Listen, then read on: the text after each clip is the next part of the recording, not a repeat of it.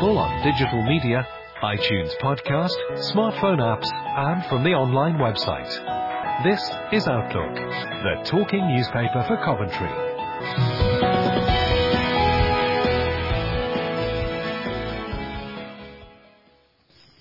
Welcome to Outlook. I'm Peter Walters, and this edition is being recorded on Wednesday, the 30th of August, 2023. Coming up in this week's programme, we meet a man with a passion for poultry. We're at the World Blind Games in Birmingham and hearing the heartwarming story of getting a guide dog at the age of 78. Plus, hurdy-gurdy days, another piece about the wonderful Charterhouse in Coventry sport, news from the Resource Centre, and the answers to last week's quiz. But before all that, here's this week's news with myself and Elaine. Outlook News. There was an increased police presence right across the city on August the 25th as part of a major crackdown on crimes known to plague communities. Operation Advance, billed as a 24-hour intensive policing operation, involved staff and officers from every policing department across Coventry. West Midlands police officers searched addresses, executing warrants, getting involved in local issues, and dealing with crimes and antisocial behaviour.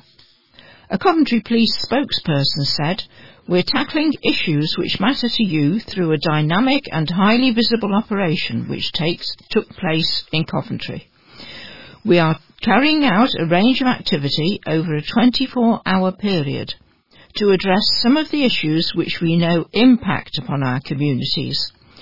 Local officers executed a warrant in Tile Hill that morning with assistance from other local police area officers.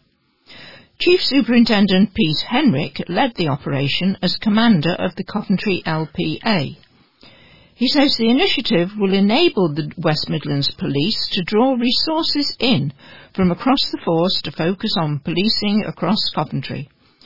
The operation has already been successfully run in Birmingham and Wolverhampton, and we're pleased to be doing similar in Coventry, Chief Superintendent Henrick said. We had the support of specialist departments like the drones team, roads policing and dog unit, alongside some of our existing teams for concentrated activity. A lot was going on, from enforcement and education to assisting in dealing with a range of issues from serious youth crime, keeping the roads safe and preventing antisocial behaviour. We know a lot of this can't be done alone, which is why working with partners such as the Council, community volunteers, police cadets and Street Watch is crucial to what we do. Operation Advance builds on the more targeted approach to local policing West Midlands Police implemented, following a major restructure in April. Much of today's policing activity in Coventry will be logged on the Operation Advance webpage. A trade union is calling for urgent action over alleged pay discrimination at Coventry City Council, as staff there say they're struggling to pay the bills. Delays by the council in ending unequal pay are making cost of living pressures faced by workers worse, the GMB claimed on August 23rd. It comes months after the union announced a dispute with the council over how roles carried out mainly by women are valued and paid. Since then, 150 equal pay claims by GMB members have been lodged with the council as part of the row. Hundreds of council workers now say the authority needs to do more to tackle the alleged pay discrimination, according to a new poll of GMB members there. Almost all those surveyed by the union said they feel worse off compared to a year ago, and about a fifth said they or the people they lived with have had to use food banks. GMB organiser Michelle McCrossan said these figures are a shocking reminder that delay on ending pay discrimination in Coventry is not an option. Our members reported that pay discrimination is fueling an already difficult situation, she added. Many told us that they were unable to make ends meet week on week and have difficulties paying their rent, mortgages and household bills. They also told us that ending pay discrimination would mean they could afford to send a child to university, get on the housing ladder, or even just buy decent food for their families. The time has come to see action, end the pay discrimination and give women workers what they're owed, she added. A Coventry City Council spokesperson said, "We're committed to ensuring fairness for all council employees. We are absolutely aware of how tough the economic conditions are for some people right now." Illegal e-bikes have been seized during a swoop in Coventry city centre. St Michael's neighbourhood officers carried out the sting against riders who plague the city centre. They seized 3 illegal bikes, one of which was almost 3 times over the maximum wattage output allowed of 250 watts. Tackling nuisance electric bike riders has been the focus of a number of police campaigns. This is down to the number of complaints, including how a business group told councillors that incidents such as these are putting people off visiting the city centre.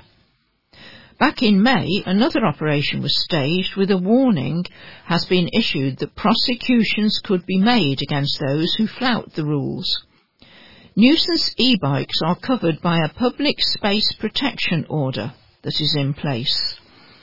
It was renewed last month after being backed by Police Sergeant Dean Stew, Coventry LPA lead for off-ride bike crime and antisocial behaviour. He previously said, "We are happy to support the Council in renewing this PSPO. We are listening to the community concerns in the area and know how much of an issue the antisocial use e-bikers can be. This PSPO, which also covers street trading, busking and begging, says people must cycle in a careful and considerate manner through the centre and dismount when officers tell them to. Cyclists who are caught not doing this can be handed a breach notice and could face a £100 fine or court summons." The annual Heritage Open Days will be taking place in Coventry from Friday the 8th of September to Sunday the 17th of September. Once again, many venues that are not usually accessible to the public will be opening their doors to visitors for free. More than 50 venues will be taking part in the 10-day national event, with castles, churches, cemeteries and museums included in this year's offer. Some venues will also be holding free activities, tours and talks for visitors to enjoy. New to Heritage Open Days for 2023 in Coventry is Charterhouse. The former Carthusian monastery opened earlier in the year following its restoration, and visitors will be able to take part in a guided tour to learn about the building's history. The wider heritage parkland is set to come alive on Sunday the 10th of September as a free family festival takes place as part of Cov's Big Bike Ride. Those taking part in the bike ride can cycle from Broadgate to Charterhouse and see heritage venues along the route.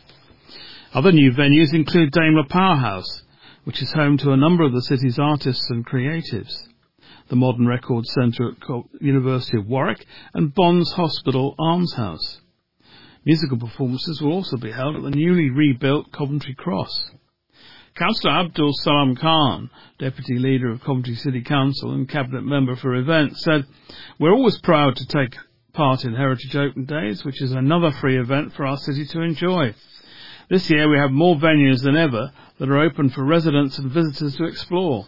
There really is something on offer for people of all ages and interests.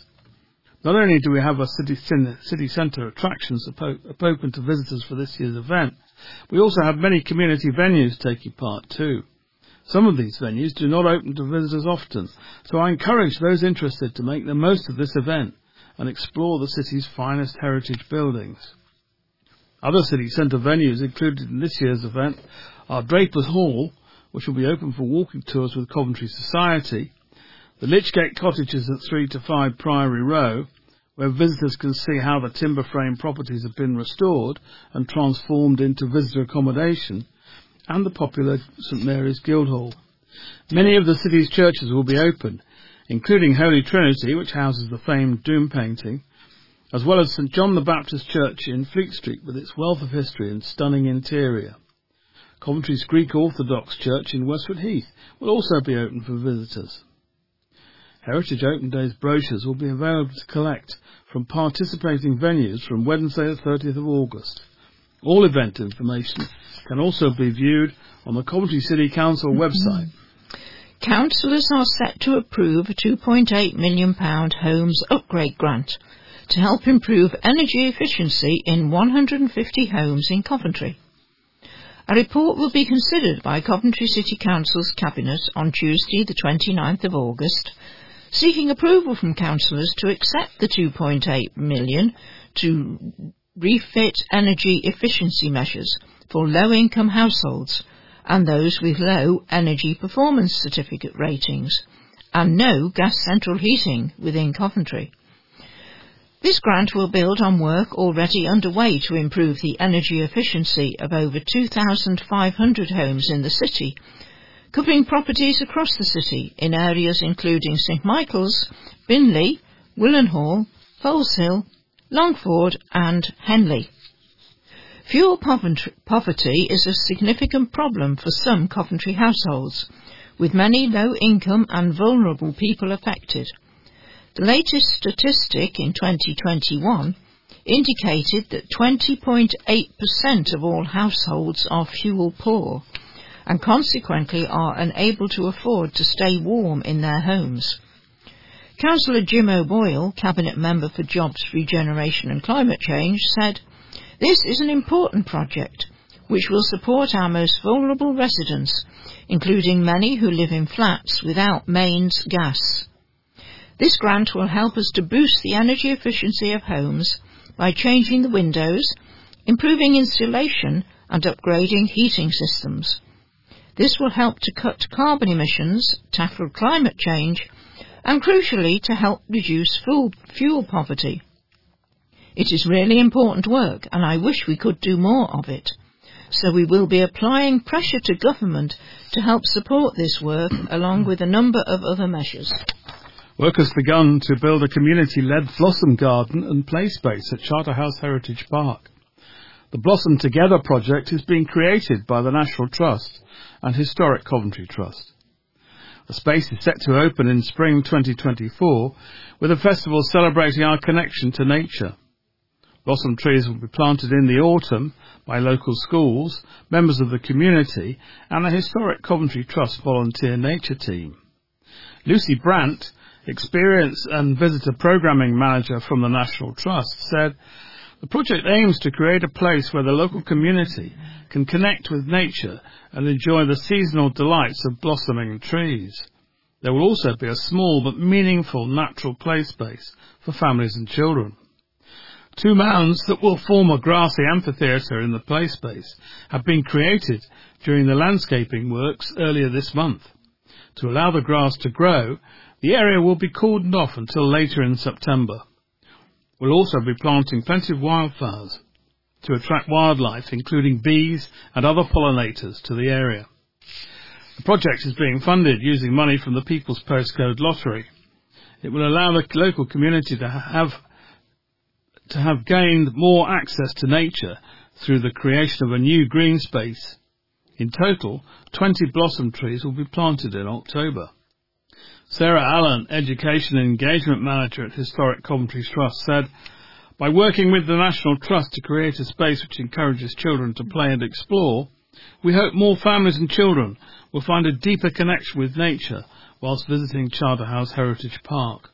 The Blossom Garden will become a well-used and much-loved space for people living and working in the area." Residents say they are fed up as public property continues to be defaced in Coventry. Graffiti has appeared on walls, hoardings and power boxes in Walsgrave.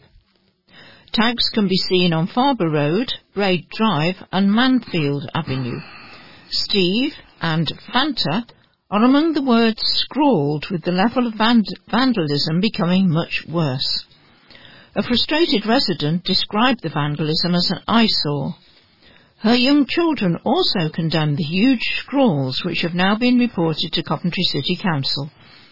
A woman who wished to remain anonymous said, "Graffiti in Walsgrave has become noticeably worse in recent weeks.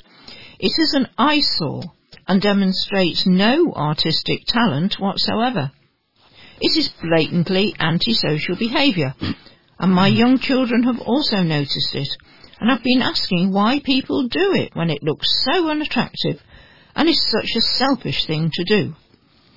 West Midlands Police said you can report graffiti seen on any public areas such as bins, benches, buildings, subways or monuments to Coventry City Council.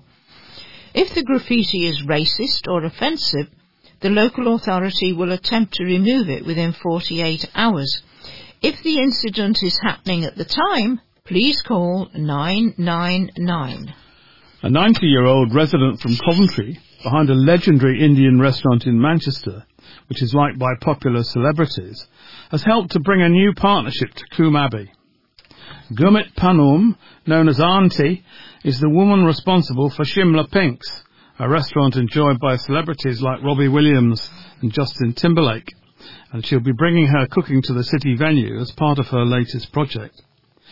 Auntie's, which makes handsome handmade snacks, treats and original sauces created with the aid of Auntie Panum, will bring delicious flavours and tastes to the Abbey Artisan Market, located in the recently reimagined avenue at Coombe. Gurmit's granddaughter Shireen and her husband Gregory founded the business alongside Auntie in 2018 and had initial success selling the sauces to delis and farm shops. The wholesaler, based on Red Lane Industrial Estate in Kilfields, expanded into making Indian snack boxes to sell to members of the public. And now their most popular products, from Indian ketchup, chili mango sauce and handmade apple crumble samosa, will be available at the Avenue at Coombe. The recipes feature a selection of savoury and sweet samosas inspired by classical Indian cuisine, with Gregory and Shireen bringing new ideas frequently, whilst Auntie's daughter Helen is in charge of sweet creations. The products will also be available to buy at the Abbey's Coffee Hatch, which allows visitors to take drinks and snacks while their children explore the play area. Auntie moved to Coventry in the 1950s and commuted over 200 miles every day from the city to Manchester to help perfect the restaurant's vegetarian recipes and supervise, which she did until her 70s. She also ran a pair of clothes shops on Stony Stanton Road and Walsgrove Road and restaurants in Birmingham. Gregory said the partnership with No Ordinary Hospitality Management at Coombe is part of a long-term growth plan for Aunties, and Mrs. Panum was responsible for all the quality control of the dishes. Auntie has been guiding us all the way on this journey, and we're thrilled to be sharing her recipes with even more people, now thanks to our partnership with No Ordinary Hospitality. This is a fantastic opportunity for us to reach more members of the public and grow our brand, and hopefully for lots more people to try some more of our creations. I know Auntie is really excited about this next step for the business, and it's another chapter to her brilliant culinary legacy. Measures to improve pedestrian crossings, provide a high-quality cycleway, and improve bus service reliability are to be introduced along the Foleshill Road after a £4.5 million investment.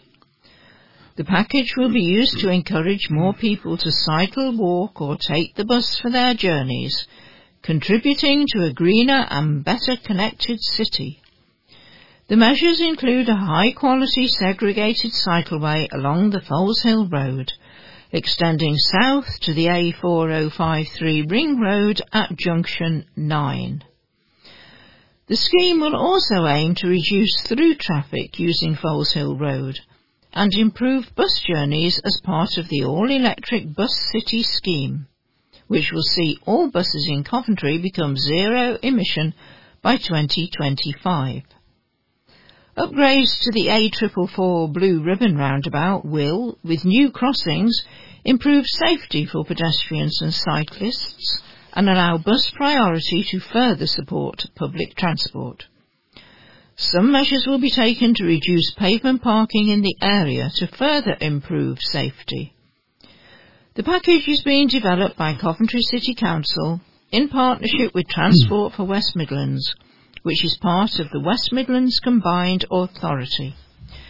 The £4.5 million funding comes from the City Region Sustainable Transport Grant, awarded by the Department for Transport to Transport for West Midlands last year. Coventry Music Museum curator Pete Chambers, BEM, writes, "It was a lovely service last week for Coventry's legendary crooner, Vince Hill.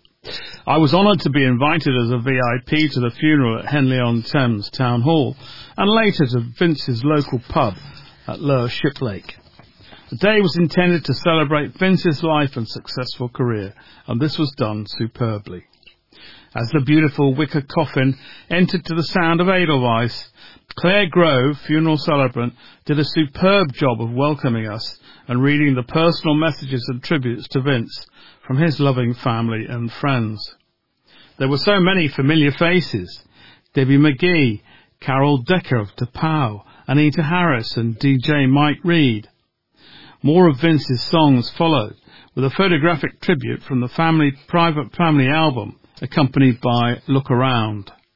Then it was a tribute from the Grand Order of Water Rats that Vince was so proud to be part of. All rats stood up and sang the traditional song led by Kaplan Kay. That was very moving. Popular entertainer Anita Harris made a short speech and sang a few bars of Smile. This was followed by some moving video tributes from various showbiz friends, including Sir Tim Rice, Jimmy Cricket and Les Dennis. The coffin left the town hall to the sound of Vince singing the fitting ballad, The Show Is Over. Then it was off to Lower Shiplake, to Vince's local pub for a lovely buffet and a chance to talk about the man once more, how down-to-earth he was, his kindness and his wicked sense of humour. Well done the organiser Stephen Munns.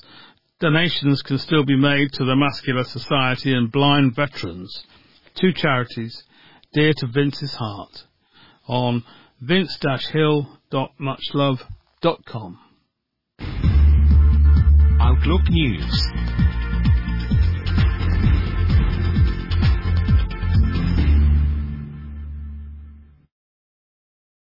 Thanks very much to Elaine for doing the news with me. One thing to mention now, the lighting up times. At the moment, sunrise is at 6:14 a.m. and sunset at 8 p.m. Dead. We're moving on now, and next time it's up for Hugh and news from the Resource Centre. Here's Hugh. Hello, everybody. I haven't got much to say this week. It's terrible. I've been working hard. I was away in Germany on holiday, well, as for a wedding at the weekend, so my brain isn't quite back into work mode yet, and what with bank holiday and all. Mind you, I did get back on Monday morning before all the air traffic control stuff went haywire, so I count myself a bit lucky on that front, otherwise it could still be there. Right, there's not long left to have a go on the raffle, our grand summer raffle, for which the top prize is £250 in cash, and there's a meat tray as the second prize, and loads of other great prizes as well. Tickets are £1 a pop. We're really pleased with how that's going, but I still got tickets to sell. We need to sell more. So if you fancy buying some tickets, you can pick them up at reception, or you can get us to send them to you, and we will. All you need to do then is either fill in your name on the top page of the little stub thing and send those back with some money, or even better, you can try and sell them to somebody else who can do that, and you can collect the money on our behalf and send it in to us, which would be grand. The draw for that is on the 9th of September, which is a Saturday, I hope, because that is the day that we're also having our sort of autumn event for the charity shop. We're going large in the car park again. I think we're calling it Cooler Nights Hot Deals or something like that. Hot Deals, Cooler Nights. Anyway, if that sunrise sunset time, it's very noticeable these days that I'm having to turn the light on a bit earlier in the kitchen when I get home.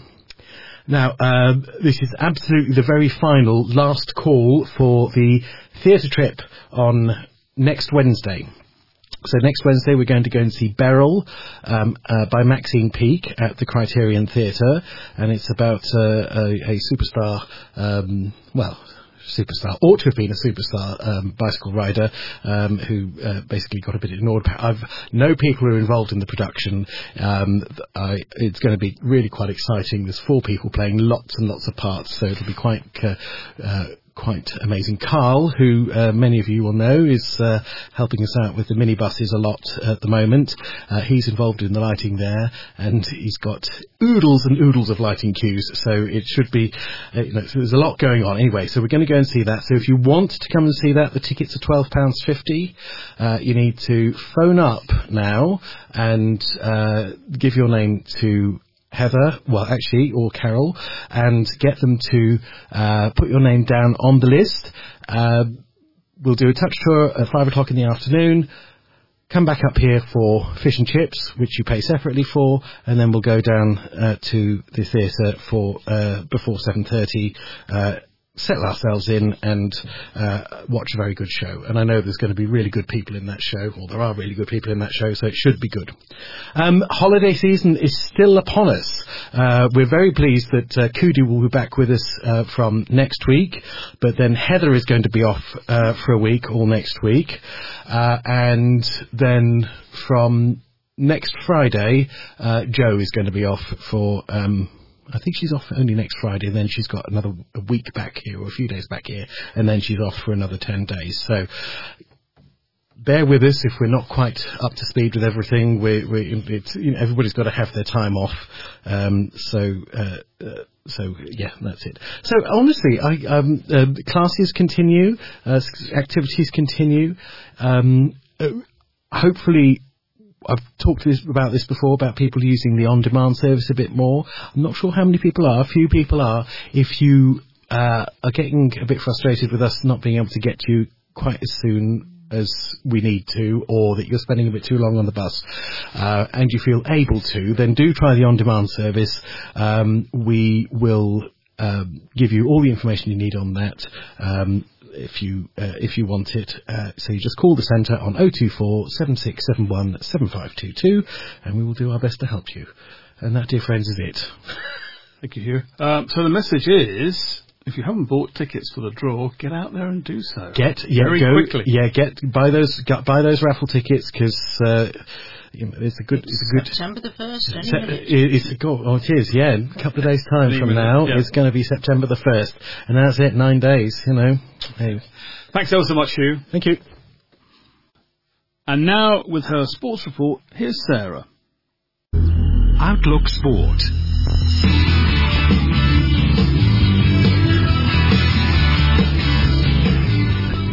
Well, hello there, listeners, and welcome to your weekly intake of sport. I'll start off with the local results, mostly from the weekend. The mighty Coventry City entertained Sunderland. Now, I'd often wondered why there was a particular rivalry between the Sunderland and Coventry fans. And apparently it dates back 30 years. No, more than that, probably 40 years, because it was when Jimmy Hill was manager, and the two sides were playing to avoid the final relegation position, and they were all meant to kick off at the same time. But Jimmy found a reason. Apparently there was traffic problems, traffic congestion, for Coventry's match to kick off 20 minutes later. So we were able to keep a look at what was happening to Sunderland. They lost, we played out a draw, and they were relegated. Hey-ho, come on, guys, this is at least 30 years ago, 40 years ago. Isn't it about time you forgot? Most of you weren't even born then. Anyway, Sunderland came to Coventry, to a ground they hadn't won at in their last 11 matches. But now make that 12. But don't get excited, folks. Coventry didn't win, no. We played out what was actually quite a boring, or it sounded quite boring, 0-0 draw. I mean, there was fantastic crowd atmosphere because they're now getting over 25,000 at the CBS. But I wouldn't say that either side greatly troubled the opponent's goalkeeper. Meanwhile, Leamington beat St Ives away 1-0. But sadly, Stratford lost to Leighton and Nuneaton lost to AFC Sudbury. But at least they avoided another 7-0 drubbing like they had the previous week, which I wrongly said it was actually by Telford. Now, I did say in my defence that I hadn't seen it in print and I'd only heard it on the radio. So I either blame the radio presenter or reckon that there was a hitch in the sound waves between the radio and my ears. Anyway, not Salford, but Telford. Now, I started off writing my script for sport this week. Yes, I do have a script, folks. And it's bank holiday Monday afternoon, and I just found out that the local non-league teams were playing. And Leamington entertained Stratford. Bit of rivalry there. But neither side will go away with a particular glow because it was a 1-1 draw, which is better than a loss for both sides. But it can be a bit hollow. I know Stratford scored first and were 1-0 up at half-time. But then at some stage the breaks equalised to finish 1-1. I've also found out that because of their promotions, Rugby and Coventry Sphinx are now in the same division as Bedworth. So we might be getting some interesting local matches there. In fact, I know there's one on today, but I can't find the result yet, so I'll report on that next week. Now, Coventry Rugby Club had the last one of their so-called pre-season friendlies, but this one was away to Birmingham Moseley, who again, we've always had quite a friendly rivalry with. And didn't Coventry do well, unlike England against Fiji, but we won't go there. Coventry came away 69 points to 24 winners, and this was an away match. And now moving on to the wider world that is sport, it's been the World Athletics Championships, and Great Britain and Northern Ireland came away equalling their best record for 30 years, totalling 2 gold, 3 silver and 5 bronze. So it's certainly looking good with Paris Olympics next year. We won medals in the men's 100, 400, 800 and 1500 metres, and in the women's 800 metres, and of course, as I mentioned last week at length, the heptathlon, plus 4 of the 5 relays. We finished 4th in the other. So that shows real depth in our team as well. You know, we haven't just got 1 or 2 stars, we have got great depth. I particularly like to mention 2 men. Firstly, Ben Patterson. Ben took the bronze in the 800 metres, totally unexpected. He'd gone into the race, the slowest of the qualifiers, and he crossed the line, and when he saw the clock, he just put his head in his hands and walked around looking totally incredulous. When they interviewed him on the telly the next day, he said he'd had half an hour's sleep that evening.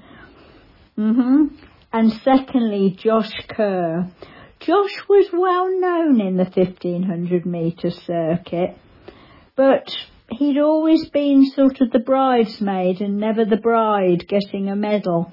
But he took gold, and wasn't he pleased, as well he should do. Now, a particular quote I liked last night when they got two field events happening at the same time, the men's javelin and the women's high jump. Having focused on the women's high jump, they then switched to the men's javelin, and they said, the men are throwing from the other end towards the high jumpers. Well, I assure you, if I thought I got one of those flaming 6-foot-long spears coming towards me at a high velocity, I would do a very high jump. Now, the US Open Tennis has just started, as in started today, and goes on for the next 2 weeks. It is covered on BBC Radio and the website. So we're talking about Radio 5 and Radio 5 Live, and also Sky Sports. But I'll give you a word of warning. The evening session starts at midnight our time because of the time difference. So it's going to be good for any of you sort of night owls or can't sleepers. So, who are the Brits who are taking part and have qualified from the main one?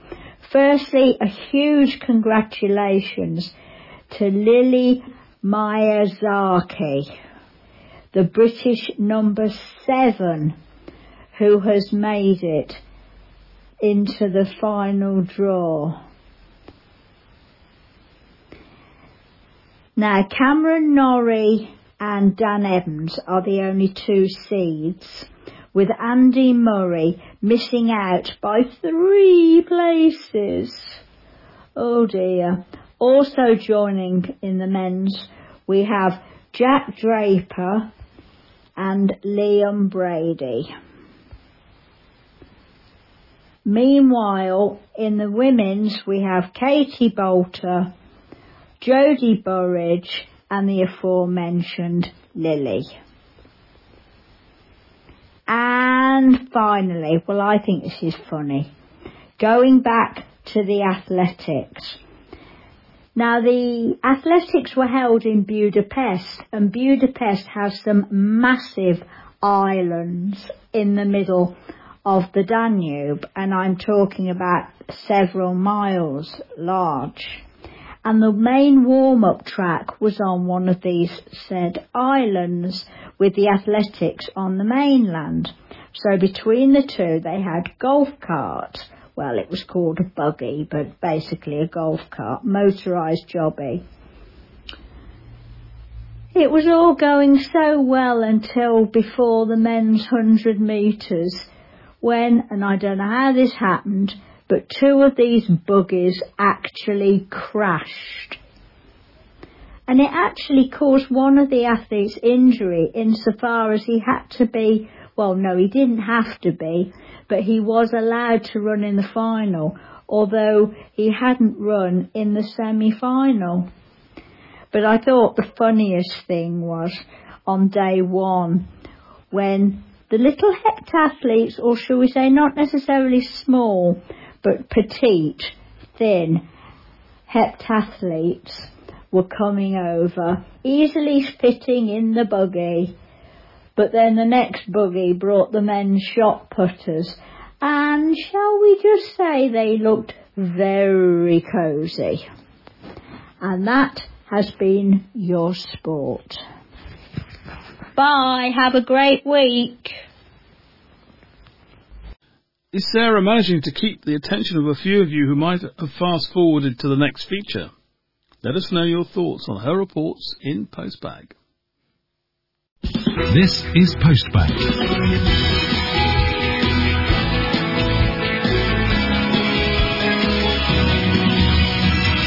Join in the discussion. Hi there. Welcome to your postbag. This is your spot on Outlook that you have the responsibility for filling up. To pinch a question from local radio that I heard just after 5:30 a.m. one morning, tell us about any spontaneous things that you've done. Graham Well is concerned about changes in BBC CWR and questions presenters who tell you that they are just keeping the seat warm for the regular presenter when they are not coming back to that spot anytime soon.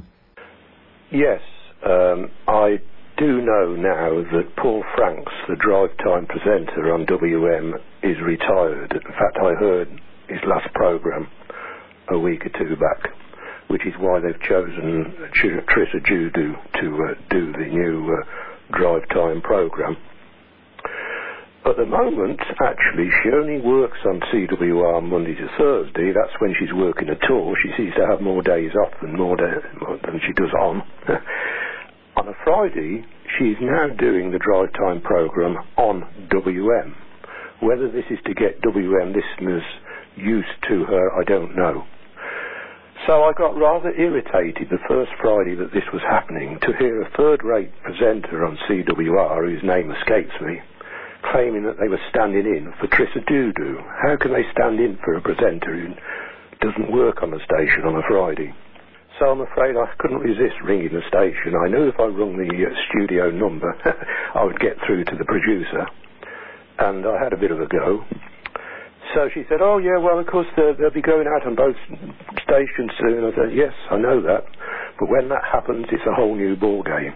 At the moment, Trissa Judu does not work on CWR on a Friday, so the presenter can't claim that they're standing in for her. I can't remember how the conversation ended, but I've not heard a presenter say that they're standing in for her on a Friday since then. So I think the point must have got home. Because the BBC will say that the stations are not merging. They're merely sharing content. And they will still put out local news bulletins up to 7 o'clock in the evening.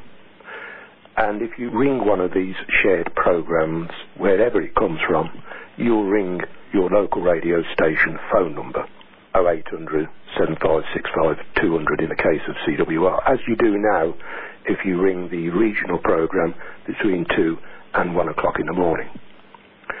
It's those regional programmes late evening I can't understand what they're going to do. They're going to be national, they say. I suspect they will come from London.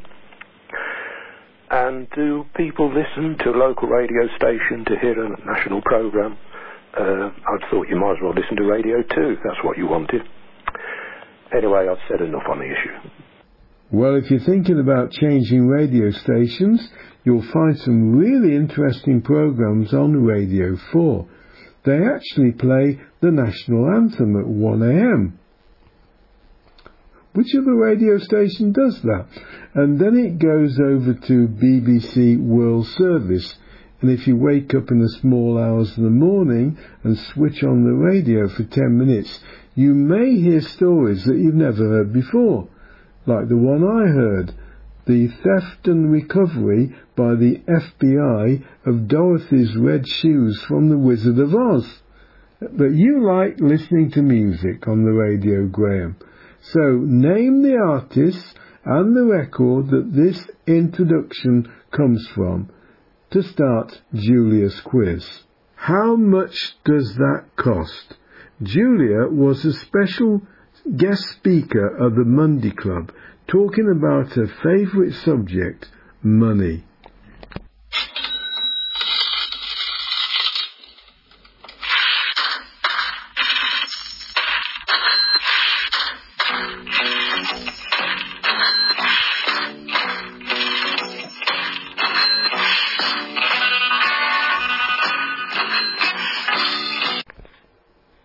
There were lots of people at the Monday Club, and this quiz is to test whether they were concentrating. But if you are not a member of the Monday Club, you are invited to have a go too. Here are the questions. 1. There are bumps on the notes to help visually impaired people. Who knows where they are? Do you know? Tell us. Number 2. Does anybody know where the notes are made? 3. What material are they made from? 4. Why are they made from that material? 5. Some of the coins are milled around the edge. 5p, 10p, £1 and £2, and the others are smoothed. Why are they milled? 6. How many sides has a £1 coin got? My friend John says 2, heads and tails, but he's wrong. And number 7, what year did the old £1 coin stop being produced? I didn't think they'd stopped it. There you are. The new King's notes are coming out in the middle of 2024. I hope you all enjoyed the quiz. Money, money, money must be funny in a rich man's world. Money, money, money, always sunny in a rich man's world. Ah, all the things I could do if I had a little money. It's a rich man's world. Julie says, I enjoyed giving my talk. My friend John said he'd give a new £50 note to the winner, but he hasn't got one. Good luck, Julia. Thank you, Julia, and congratulations on your talk. As I said before recently, please support Julia and have a go at her quiz. It could help other listeners recognizing money. Julia tries very hard to entertain you at her own time and expense in a private English/computer classes with her friend John. And Edwina benefits from John and his fellow helpers in the computer suite and the resource centre. Not only is she blind and profoundly deaf, she has a painful condition with a hand, which means she can no longer write or type letters at the resource centre in the one-to-one computer sessions. So a volunteer now types them for her, as she is desperate to keep lines of communication open, which she also does by speaking to you each week with her wonderful powers of expression, which I hope you appreciate. Here he is to talk about carpal tunnel syndrome. Hi everybody. I'm just going to say a piece about carpal tunnel. That is a very painful condition which is caused by a trapped nerve in the wrist. I hope and pray that you haven't suffered it, but if you have or are, I have a little tip which helps. You do get a very, very numb feeling in the fingers in particular, as well as the pain. If you come in after going out and you've got really painful and numb fingers and the hand, have a hot water bottle. Wrap the hot water bottle in a towel or in a tea towel, because it will be very hot, and put your hand on it for comfort. As the hot water bottle cools, then you can actually put your hand inside under the towel or tea towel, actually on the hot water bottle, and you've got the heat all over the top as well. It does bring comfort to you. So take care. I hope you haven't got it, but if you have, I hope your suffering will soon be over. Take care. Bye. Thank you so much, Edwina, and thank you to Janet for saying how much you like my reports when I come into the Monday Club. The last one was the outing I went on by myself with Harry Shaw to the Bury and East Lancashire Railway. I had lovely company the whole day. And I've met people, including those who have recently lost their partners, who have given me similar experiences of going away by themselves, although you must weigh up how much guiding you need. So please give your fellow listeners your experiences of going away by yourself. Let us know if you've been to the World Blind Games. I've been reporting on events, as you all hear, and met some very inspiring people, so don't be put off by the word sport, and the same applies to Sarah's excellent and descriptive sports spot each week. Finally, Tina tells you how she celebrated her recent birthday. Right, we had a lovely time on Wednesday, me and Edward. It was my birthday on Wednesday, and it was his yesterday. We went to the pub for a meal. Sophie and the kids were there. We had a lovely time. The kids were playing in the playground. It was the shepherd and shepherdess. That's where my niece works. That's where the playground had the kids. And we just had a lovely time. Thank you, Tina, for sharing that with us, and many happy returns of the day. Tina, who goes to the craft group, has made some lovely cards for myself and Sheila over the years, and I've kept them. Thank you very much for your messages this week. Please let's hear from you next time. I can't do it without you. Bye for now.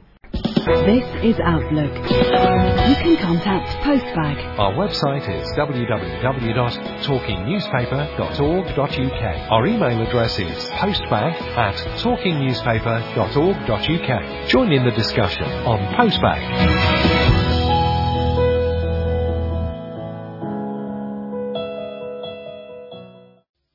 Your Postbag for this week with Dave. Continuing our theme of the Charterhouse, which Margaret started last week, she now starts recounting memories of the post-war years. With the death of Colonel William Wiley in the summer of 1940, Charterhouse finally passed from private home into public asset. Yet fulfilling its huge potential has not been easy. Memory 1. Brenda Noon. Brenda Noon was 1 year old when in 1927 her father secured a job as Colonel Wiley's chauffeur and the family moved into a cottage on the Charterhouse estate. The job came with further responsibility, caring for some of the Wiley family dogs, wire-haired fox terriers kept for showing, and the residents of boarding kennels housed in the same complex of buildings close to the house. I had a lovely childhood playing in the grounds, recalled Brenda. On the front lawn of the main house we used to have fetes, and I used to come over with my father and he'd help put the electric lights all over the place. As the chauffeur, Brenda's father was on call all the time, and Colonel Wiley had a telephone installed in their house so that he could be summoned when needed.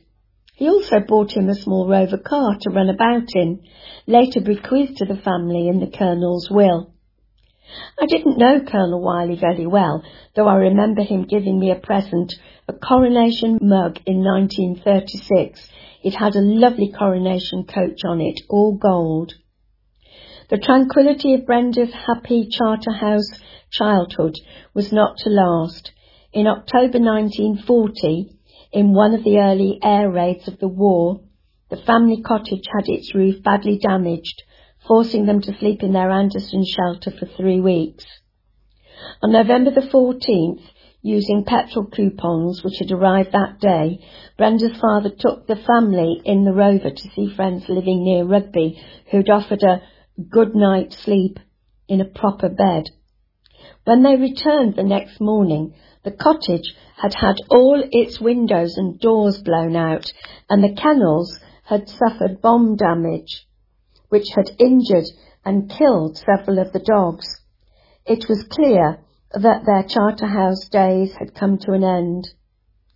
Colonel Wiley himself had died in August 1940, so the family's future lay elsewhere.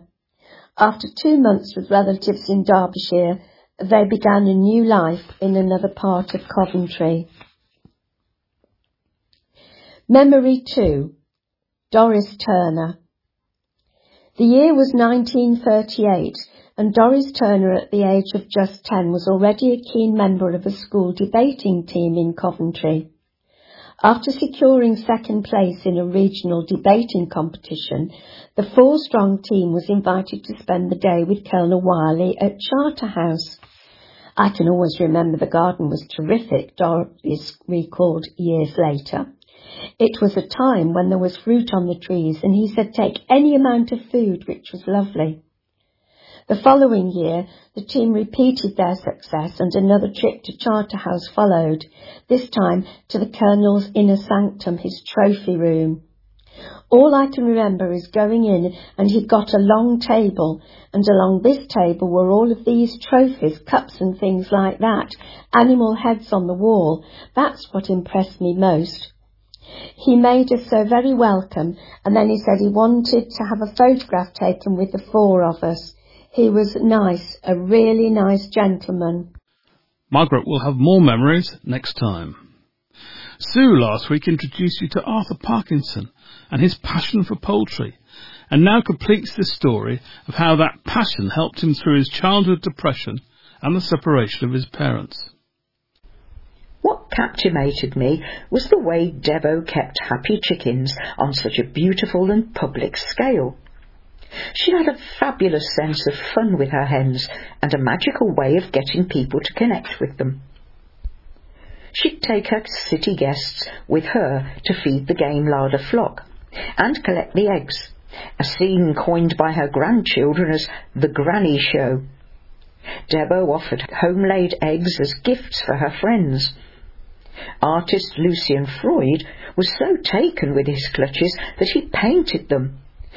But Margaret Thatcher gave them such a look of horrified distrust that Debo feared they would be thrown out of the window once the PM's car was out of sight. The most famous of the Duchess's hens were the ginger buff Cochins, with their feathered trousers. They weren't fazed by visiting crowds and would tend to stay on the mowed lawns. The Cochins behaved so well in the garden that Debo attempted to use them and some Gloucestershire old spot piglets as floral replacements for a big dinner party one night in the great family dining room. Neat little perspex coops, specially made for the occasion, were arranged down the table. A trusted cockerel and his hens cooed amongst themselves as if they were in a poultry show. There were freshly hatched chickens in china baskets. At first the piglets slept, nested on a straw-bedded platter, but then awoke and began to squeal, at which point Debo calmly rang a buzzer, and her beloved farmyard team, all dressed in royal red overalls, swiftly appeared to remove their charges. The week my parents separated, when I was 11, Mum took me to Chatsworth. Unbeknownst to me, we would be meeting Debo on this visit for the first time as a surprise arranged through Mum writing to Helen Marchant, Her Grace's secretary. Through the drizzle, a Land Rover appeared. "Do come, quick, quick!" There, in the driving seat, was Debo.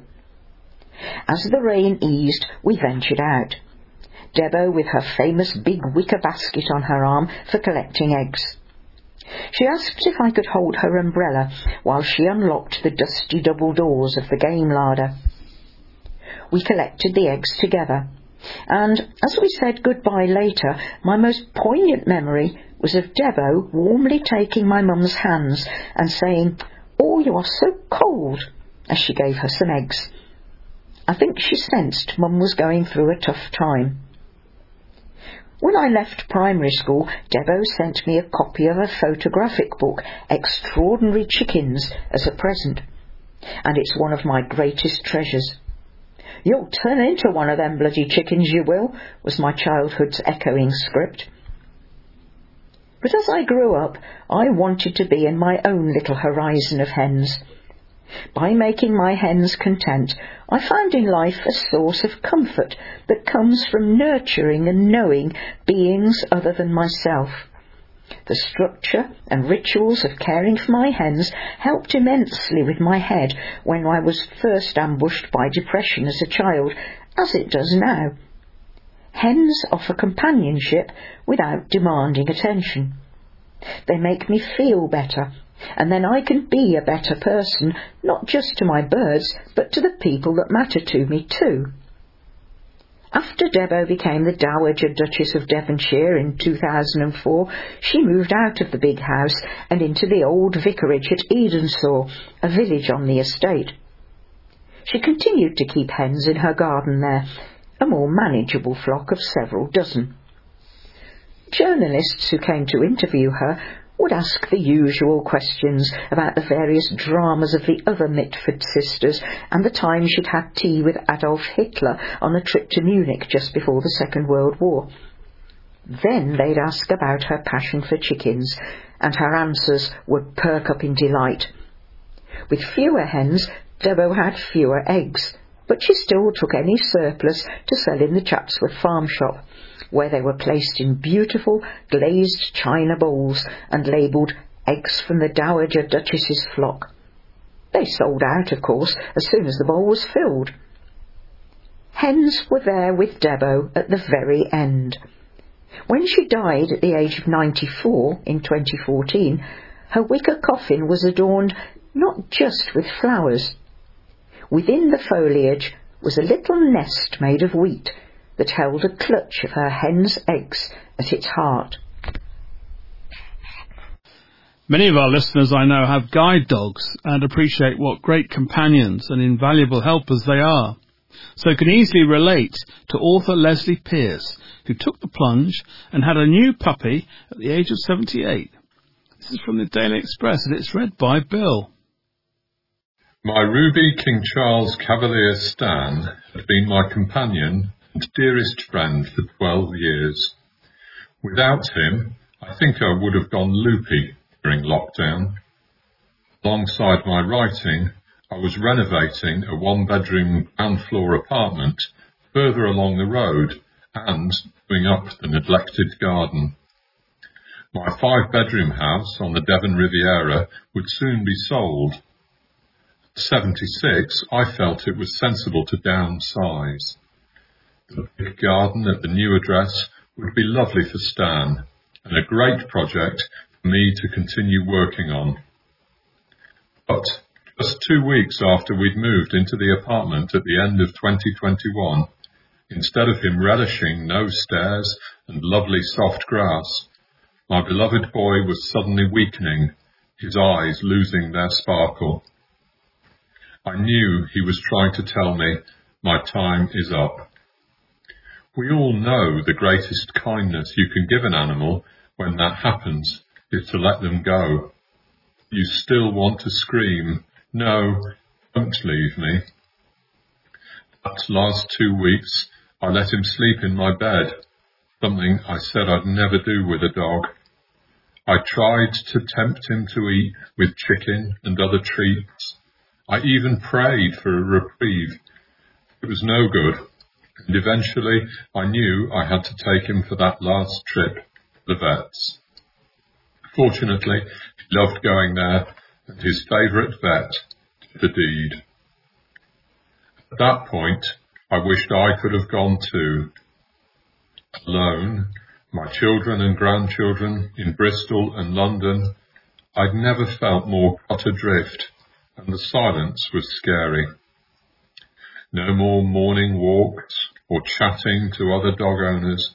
Without Stan, there was no structure to my day. Amid the nagging fear of growing more unfit without daily exercise, I couldn't even seem to write anymore. I'd sit at my desk and fall asleep. So I watched TV endlessly, completely mindless stuff, and thought, this is it for me now. I'm the kind of old person I had vowed not to be. I needed and longed for a dog, but everyone kept saying no. I was wobbly on my feet. I didn't need the responsibility or the mess. And I was free to go anywhere I fancied at a moment's notice. It was all kindly meant, of course, but I hate sensible advice, and was aware I didn't understand the depth of my inner sadness. Then, back in April, I got tickets for a girlfriend and I to see Cabaret in London. Before the show, we went to a bar on the Embankment Gardens, and quite by chance, there was a couple on the table next to us with a black and tan cavalier. She was called Frida, and in the same way Dan made friends, she jumped onto my lap. Lucy, her owner, and I chatted, and she told me she'd got Frida from a wonderful breeder in Wales. She said she would email me details, and she did. Although scared of commitment, I couldn't help myself. I had to write to the breeder, Angela. I was half hoping she hadn't got a litter and wouldn't let an old bird like me have a puppy anyway. But she had puppies, and she sensed that I would be a careful owner. She was the kind of breeder I like. Certainly she cared more for their well-being than wealth. I drove up to see the pups. Such a long way, especially to return the same day. There was White Socks, the one Angela had earmarked for me. He also had a white flash on the top of his head. He came to me with all the enthusiasm a puppy can give. I breathed in that puppy smell deeply and fell in love there and then. I knew my year and a half of being dogless was coming to an end. Angela only lets pups go at 12 weeks when fully inoculated, so I had 3 more weeks to wait, and it seemed like forever. I bought a travelling crate, a new bed, and some toys. I couldn't think of anything else, and I came up with his name, Arnie. Finally, I was there at the gate, all the puppies striving to greet me. Arnie hung back, the white flash on his head nearly gone, his white socks as bright as ever. Angela and I talked for an hour. We both felt we'd found a real friend. She had crocheted Barney his own blankets to take away, a masterpiece in greens and blues to suit his red coat, another indication of her love and dedication to her pups. He didn't mind being in the little hutch alone all the way home, and when I got him out, he hadn't made any mess at all. He peed on my lawn, looked up at me with an expression that said, "I like this place." Of course, I'd forgotten how a puppy, like a new baby, takes over your home and your life. Nothing is sacred. Do the edge of the rug in the sitting room while Mum is busy. Keep the stritch she'd put down to anchor it to the floor to hide the evidence.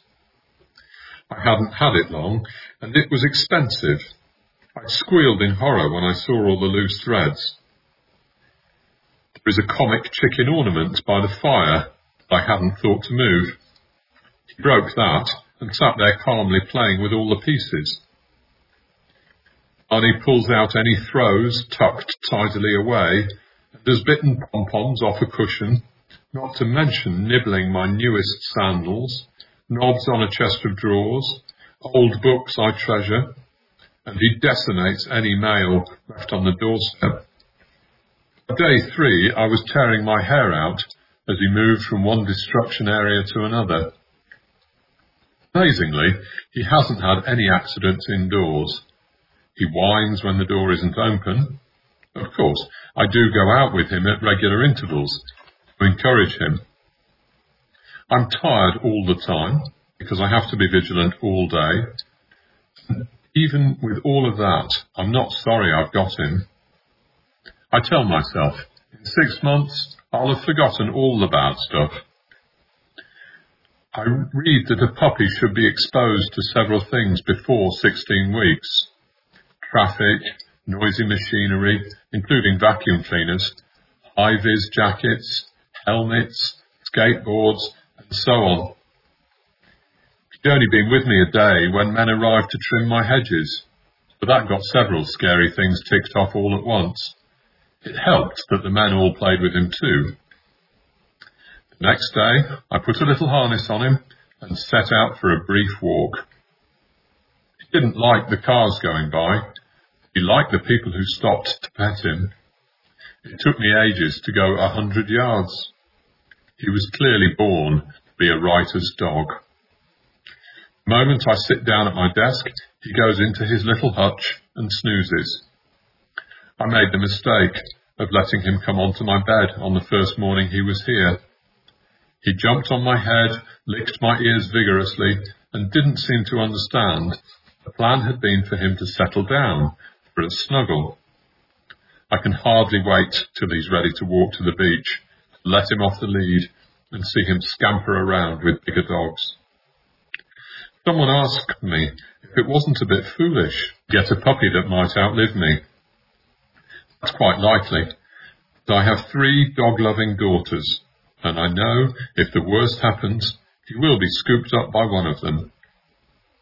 That should start a family row about which one takes him. But no matter how much time I have left with Barney, I know every moment will be filled with joy. Aren't dogs wonderful and faithful companions? You may recall a series we ran a few years ago, which we called Hurdy-Gurdy Days, which was a portrait of life in Coventry at the beginning of the 20th century, written by Lynn Dorothy Hockton and Beatrice Mary Callow. It was such an interesting glimpse at our recent history that we thought it worth repeating. So this week we start with part 1 and the introduction, read by Alan. This extract is taken from a series of books written and published by the Women's Research Group, formed in 1998 after a series of lectures on women's history at Coventry University. A number of them were so concerned by the lack of information relating to local women that they wanted to discover more about them. Just who were these women, commemorated only in the name of a road or a block of flats? Their first book, Redressing the Balance, published in 1999, consists of a number of profiles of women who have made a contribution to life in Coventry in however small a way. Hurdy-Gurdy Days deals with poverty in Coventry at the beginning of the 20th century and how women dealt with its effects. The group continues to record and report on the lives of Coventry women. This is the story of Grace Charlton, a little girl who lived in Coventry in the early part of the 20th century. It tells of the poverty and hardship endured by many of the working-class people in those days. Grace Charlton was born before the beginning of the century in Much Park Street, a street full of pubs and courts. She was the eldest child of one of the very poor families living in Coventry at that time. The poor, squalid little houses we lived in looked as if they had grown there, but hundreds of years ago there was a park around there, hence the name of our street. There was also Little Park Street and Parkside. In Little Park Street there were courts like ours and some very old buildings. There was a very large house standing back behind some iron railings, and we often wondered who lived there. The town was full of hovels like ours, owned by people with money to invest, not caring about anything except making money. We paid 3 and 6pence per week, and our grandparents had lived there all their lives, having been born there. Nothing had ever been done in the nature of repairs as far back as they could remember, so it was a good investment, 14 houses at 3 and 6 a week. There was only one door to each of the houses in the court. No back door, 2 small windows at the front, one upstairs and one downstairs. The door of the next house almost touched, and this was repeated all the way up the yard. There was no privacy even inside the houses, as the neighbours could hear the arguments and rows, and there were plenty of these, and fights caused by the drink. Inside the front door was a room about 12 foot by 10 foot, where absolutely everything had to be done. Halfway up the wall was a sort of matchboard panelling, painted dark brown, and above that was a faded wallpaper, where it hadn't peeled, of course, through the damp. The washing up had to be done on the deal top table in an enamel bowl with a tin tray to drain the crocks, as there was no sink or draining board. There was an old-fashioned fireplace with hobs on each side and an oven on one side, which took up the whole of one wall of the room. All the cooking and hot water for washing clothes had to be done on this fire, the water for washing clothes being heated in a huge iron pot on a sort of grid across the fire. There was always a roaring fire, and in summer the heat was unbearable. There were 4 lavatories, or closets as they were called, to the 14 houses in the court. These were right at the top of the yard in what was called the backyard. They were earth closets, and were emptied by the night men. A row of dustbins, one to each house, had to be emptied too. The slops went down the one and only drain by the water in the middle of the yard, which served everybody. When it was fine, all the children who lived in the court used to play at the backyard amongst the dustbins and closets and under the lines of washing. There was always somebody's washing hanging out, as the women had nowhere to hang it and had to take turns for the lines. A mangle with huge rollers and a big wheel to turn them stood by the tap. It had stood there so long that nobody seemed to know to whom it belonged. Our Gran said it belonged to her, but everybody used it in turn. It had to be screwed down tightly by means of a turn screw at the top. This brought the rollers together, but it had stood outside in all weathers so long it used to creak and groan.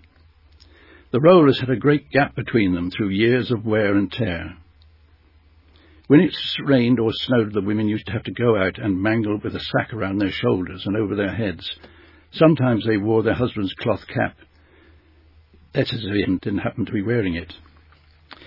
The hot water from the huge iron pot on the fire was emptied into a dolly tub, usually a wooden one with metal hoops around it, obtained from the brewery over the wall. The dolly had 3 short handles attached to the top of the spindle, and at the bottom was a wooden contraption with a metal strip around it. It was our Gran's dolly, really, and it was very old-fashioned.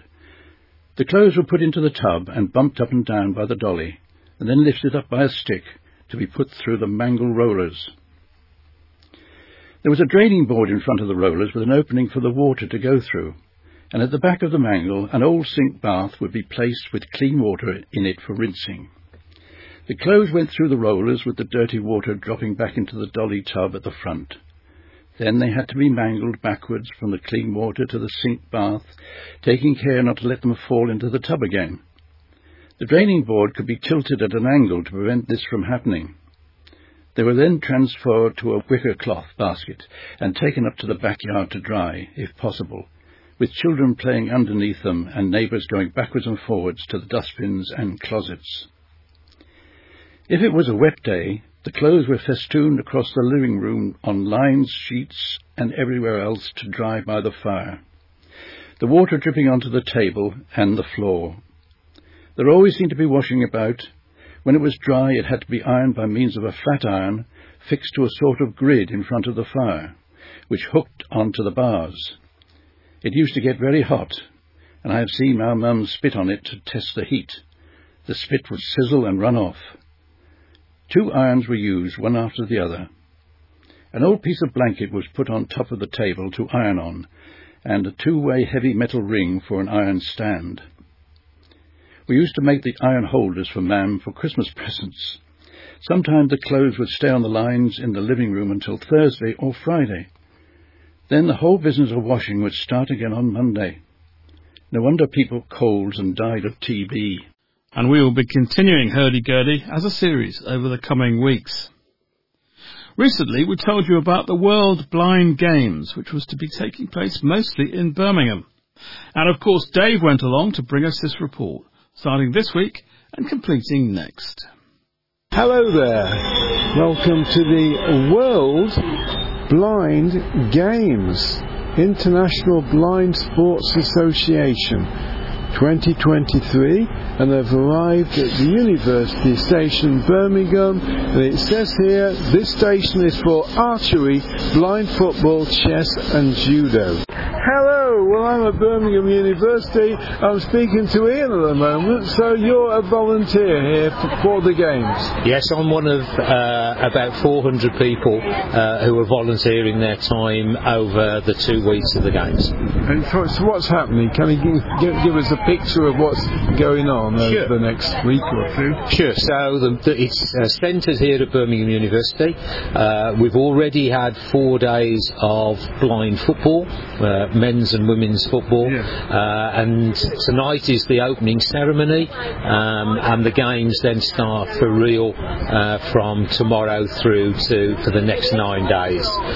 Well, I'm standing near the pitch where some blind people are playing football, and the goalkeeper's just thrown the ball out, and they're tackling each other quite aggressively.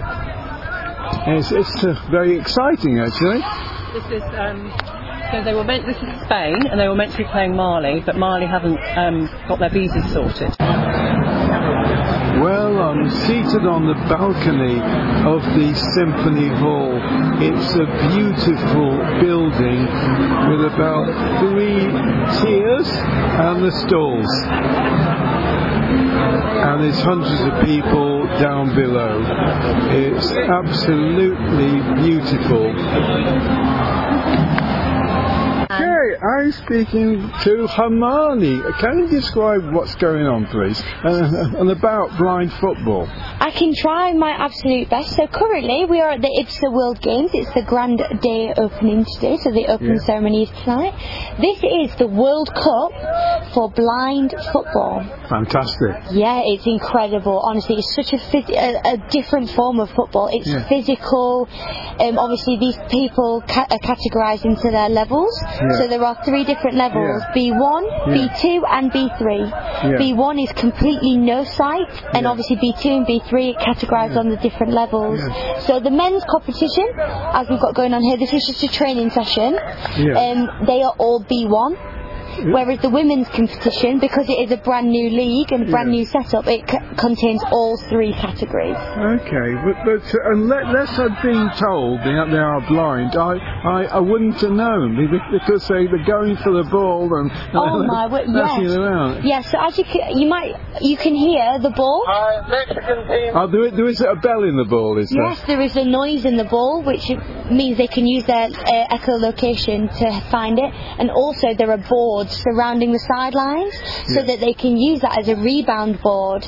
So there is no sideline, but there are backlines. And do you know what's even more impressive? What's that? That the goalkeepers are fully sighted, so they can see everything. Yes. And obviously scoring past a fully sighted person is incredible. Just the way that they put the ball in the back of the net is outstanding. These people playing have got no sight. Yes, they have no sight. The way they're running around and going for the ball. So they have special commands as well, so you must shout voy, which is I go in Spanish. And that is to tell people that they are going in for a tackle. Wow, that's got a magnificent shot at goal then. And so the person stood behind the goal is a goal guide. So he is shouting at the players, go left, go right, back up, and when to shoot. He is commanding when they shoot that ball, and then they use where he is based to go to try and aim for the goal. And when they're setting up like penalties and free kicks, they're tapping the side of the goal so that they can get an image, a mental image of where the goal is. Right, so this is what the ball sounds like. So this is the sound that the players are actually listening for. So that is the sound it makes when they kick it bounces or anything. Oh, and here comes another one flying straight at us. But that's what the players are listening for. Thank you. Goalkeeper's just thrown the ball out, and here we go. Here's the player coming in for a goal. Yes, it's a goal. Hey, I'm speaking to volunteer teamers. So what's the kind of competition? What's the atmosphere like here? It's really friendly. Everybody's very happy and just pleased to be taking part in these games. And in the evening, I went to the opening ceremony of the games at the Symphony Hall, Birmingham.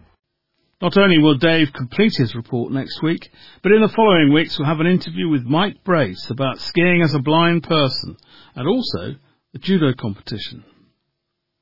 Now, before we go, Nigel's got the answers to the small quiz he set you last week. And now for the answers of last week's quiz. Right, you'll remember that the first question was, in verse, which bells said you owe me 5 farthings? Well, the answer to that is St. Martin's. So did you remember who Thomas Hood was best known as? Yes? Did you? Well, he was actually Tom Jones. And who wrote the novel My Family and Other Animals? That, of course, was Gerald Durrell, or Durrell, which way people pronounce it.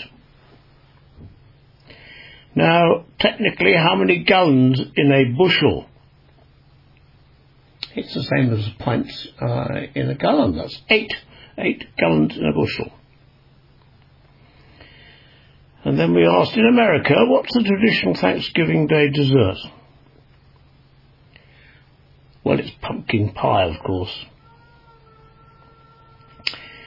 Now, Henry VIII had a lot of wives. Henry VIII had some of them executed as well. But how many of those were executed? Well, it was just 2. As the old little verse says, divorced, beheaded, died. Divorced, beheaded, survived. And then Josh Gifford. Who's he associated with, or rather, with which sport is he associated? Did you get that one right? It's horse racing. If you're hydrophobia, what are you frightened of? You're frightened of water. Sounds like what all children suffer from. Then we asked you, in the 1980s, who had a number 1 with I Should Be So Lucky? That was Kylie Minogue, of course. And the only English anagram of ochre, O-C-H-R-E, and that is chore, C-H-O-R-E. And finally, what types of ape live on the Rock of Gibraltar? Well, they, of course, are Barbary apes. So how did you get on? No prizes, I'm afraid, but just satisfactory if you've got all those right. Well done. There'll be another quiz sometime in the near future. How did you do? Let us know in Postbag, not only about the quiz, but anything else on Outlook, or any tips or queries you may have. So that's the end of this week's edition. So from the team and me, Pete Walters, it's goodbye till next week.